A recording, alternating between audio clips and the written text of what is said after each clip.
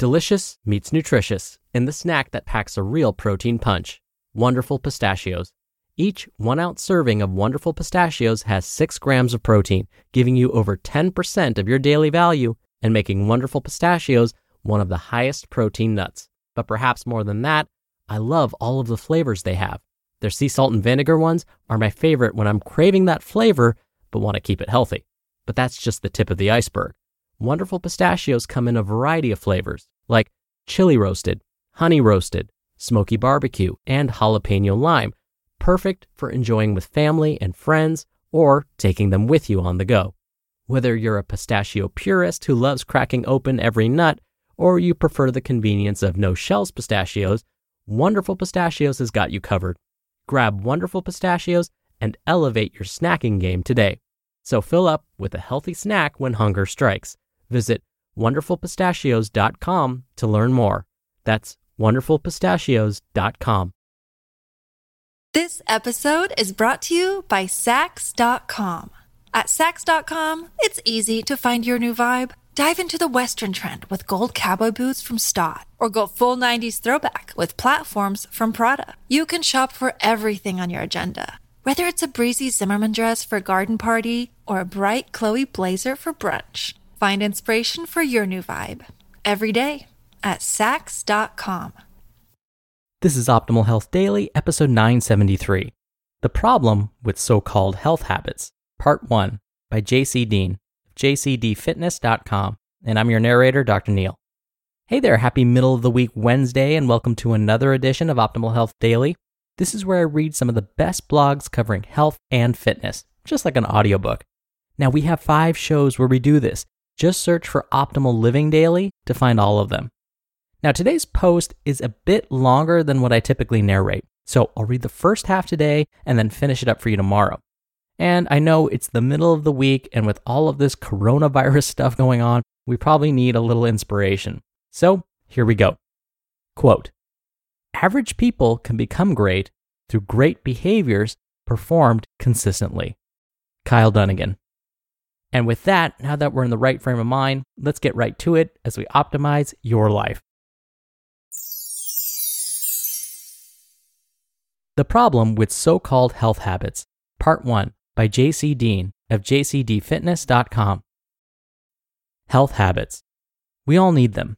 Every online tabloid wants to give you a list of essential health habits, which, if you could only implement them, would change your life.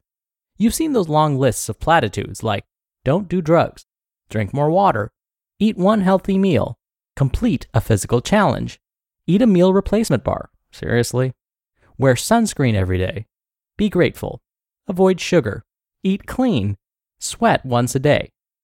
But this article won't be anything like those. Instead of giving you a list of ideas to implement that might be good for you, I want to help you understand why blanket health habits are not always the best for you, depending on your individual needs. I want to teach you about habits, how we form them, why bad habits are easy to fall back into, and why your health habits might look different than someone else's, and why that's okay. The definition of a habit. Habits are automatic processes, typically something we consider a practice or routine, and is hard to give up. So think of something like brushing your teeth or smoking. We're taught to brush our teeth in the morning upon waking and at night before going to bed. This keeps your teeth and gums healthy. Smokers have a habit of lighting up at certain periods throughout the day. Mounds of evidence have shown that smoking is a harmful habit. Drinking coffee, having breakfast, how you tie your shoes, and your morning commute are all examples of daily habits. They're so ingrained in us that we often do them without much thought. In his book, The Power of Habit, Charles Duhigg estimates that more than 40% of your daily actions are not conscious decisions, but rather unconscious habits. So almost half of your daily actions are probably automatic, so much so you wouldn't even be aware of them until you decide to be. Are your daily habits healthy? Are they unhealthy? How do you know one way or the other? We'll cover that in full in a moment, and it's probably not the answer you'd expect. But first, you must understand how both good and bad habits come to be. How habits are created. In The Power of Habit, Charles Duhigg calls the process of a habit the 3-step loop, and it looks like this. Step 1. The cue or trigger is what initially gives your brain the signal to perform something automatically. The cue or trigger always precedes the habit. Step 2. The habit is the triggered routine. It can be physical, mental, or emotional. And step 3, the reward is what comes right after doing the habit or routine, and it gives your brain the message that typically feels good.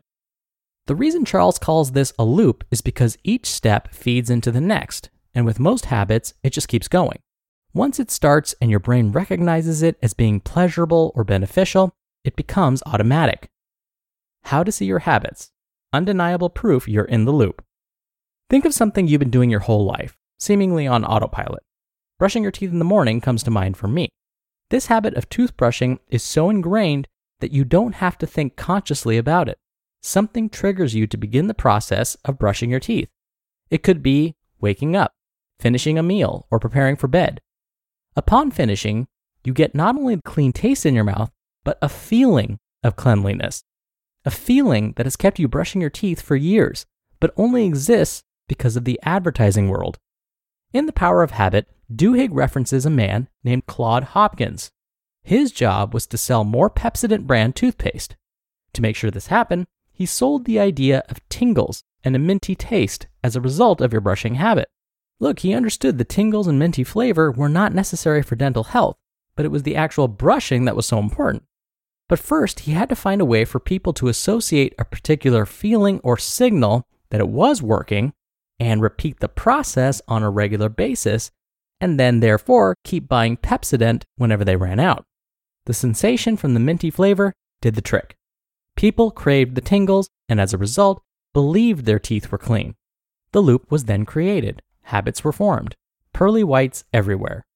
Claude Hopkins engineered a habit for thousands upon thousands of Americans and millions more shortly thereafter by feeding into the 3-step loop. Step 1, first the cue. Wake up or get ready for bed. Step 2, the habit or routine. Brush teeth. And step 3, the reward. Feel the tingles, which means a fresh, clean mouth. This same habit loop can be used to create positive habits in your life, which can help you maybe lose body fat or build muscle, and most importantly, maintain your results. But you must know how to implement the process. Are your habits healthy? Most of the time when you hear or read something about improving your health, it revolves around a good intention. Something like the notion of eating better, exercising more, de-stressing your life, going to the doctor, starting a meditation practice, or even the suggestion to smell an orange because some obscure research suggests it lowers your stress levels. The problem with this advice is the lack of context and the insistence that said advice is right for everyone. It's an authoritarian viewpoint, and since some health ideas are seemingly so set in stone, doing anything else is deemed unhealthy. What's worse is most of the advice is rarely practical, and if it is, there's no instruction or implementation. When we try to define healthy, there's no simple definition. Most would say to live a life of moderation, but as human beings, that's not in the cards for many of us. And if you're training intensely, focusing on your nutrition, working a lot, and living your life, the word moderation may not be in your vocabulary. However, one's view of a moderate life could be extreme to another. It's all about perspective. A quick example is someone who trains 6 days per week. To an outsider, someone who's not physically active, let's say, this might be seen as obsessive or extreme. But to the heavily trained individual, it's normal because of their history with physical culture. Before we can define our habits as healthy, we have to first figure out where we stand in our quest for good health. Then we have to look at our history. What does good health mean? What does the life of a person with good health habits look like? How do they act? What do they eat? How do they live? The problem with bad habits. Bad habits can rule us like no other, and we might not even be aware of it. I get emails every single day from men and women telling me they can't control their eating habits. They refer to themselves as lazy. That's why they're not in shape, and they haven't reached their fitness goals. One lady wrote to me and said she eats healthy during the week, but blows her diet over the weekend because of uncontrollable binges. She feels deprived because of healthy eating during the week. Now she can't control her cravings over the weekend. I had a man write to me saying that he used to go to the gym 4 days per week in the morning, but he got into a bad habit of staying up late playing video games. And now he sleeps in, hitting snooze over and over until it's time to go to work. Bad habits are often hard to break because they give us short-term pleasure and because we crave routine. It's a battle of instant gratification and the long-term reward of discipline. Humans are creatures of habit, and even if something causes us to break down or make us sick, we have a hard time changing because we are desperate for familiarity. To be continued. You just listened to part 1 of the post titled, The Problem with So-Called Health Habits by Deen of JCDfitness.com. When you're hiring, it feels amazing to finally close out a job search. But what if you could get rid of the search and just match? You can with Indeed. Indeed is your matching and hiring platform with over 350 million global monthly visitors and a matching engine that helps you find quality candidates fast. Ditch the busy work. Use Indeed for scheduling, screening, and messaging. 93% of employers agree Indeed delivers the highest quality matches compared to other job sites. One of the things I love about Indeed is that it filters out incompatible applicants. So when you're hiring, the process is much faster and you only have to consider applicants that are already likely to be a great fit.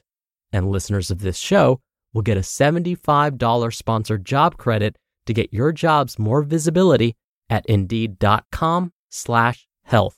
Just go to Indeed.com/health right now and support our show by saying you heard about Indeed on this podcast. Indeed.com/health. Terms and conditions apply. Need to hire? You need Indeed. This episode is brought to you by Sax.com.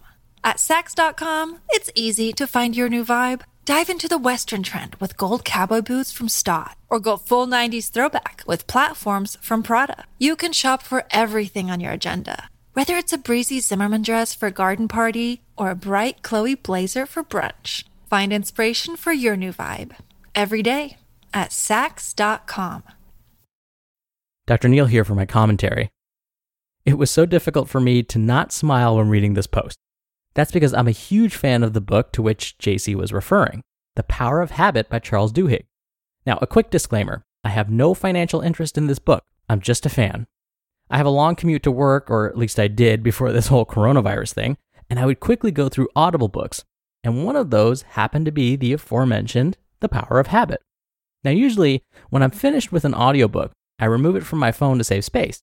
But once in a while, I keep a book downloaded to my phone because I know that I will end up listening to it again, and The Power of Habit is one of those. But here's the thing. It's not enough to read these books and go, okay, that was interesting, moving on. Knowledge alone isn't power. Action is true power. It's kind of like listening to this podcast. You're getting lots of knowledge for sure, but are you implementing any of the things we talk about? If you are, then you are well on your way to becoming your most powerful self. If not, well, you have the knowledge or the saved up power. Now it's time to use it. All right, that'll do it from me for today. Thank you so much for listening. Thank you for sharing this show with someone. I'll be back here tomorrow to finish up this post, so I'll see you there where your optimal life awaits.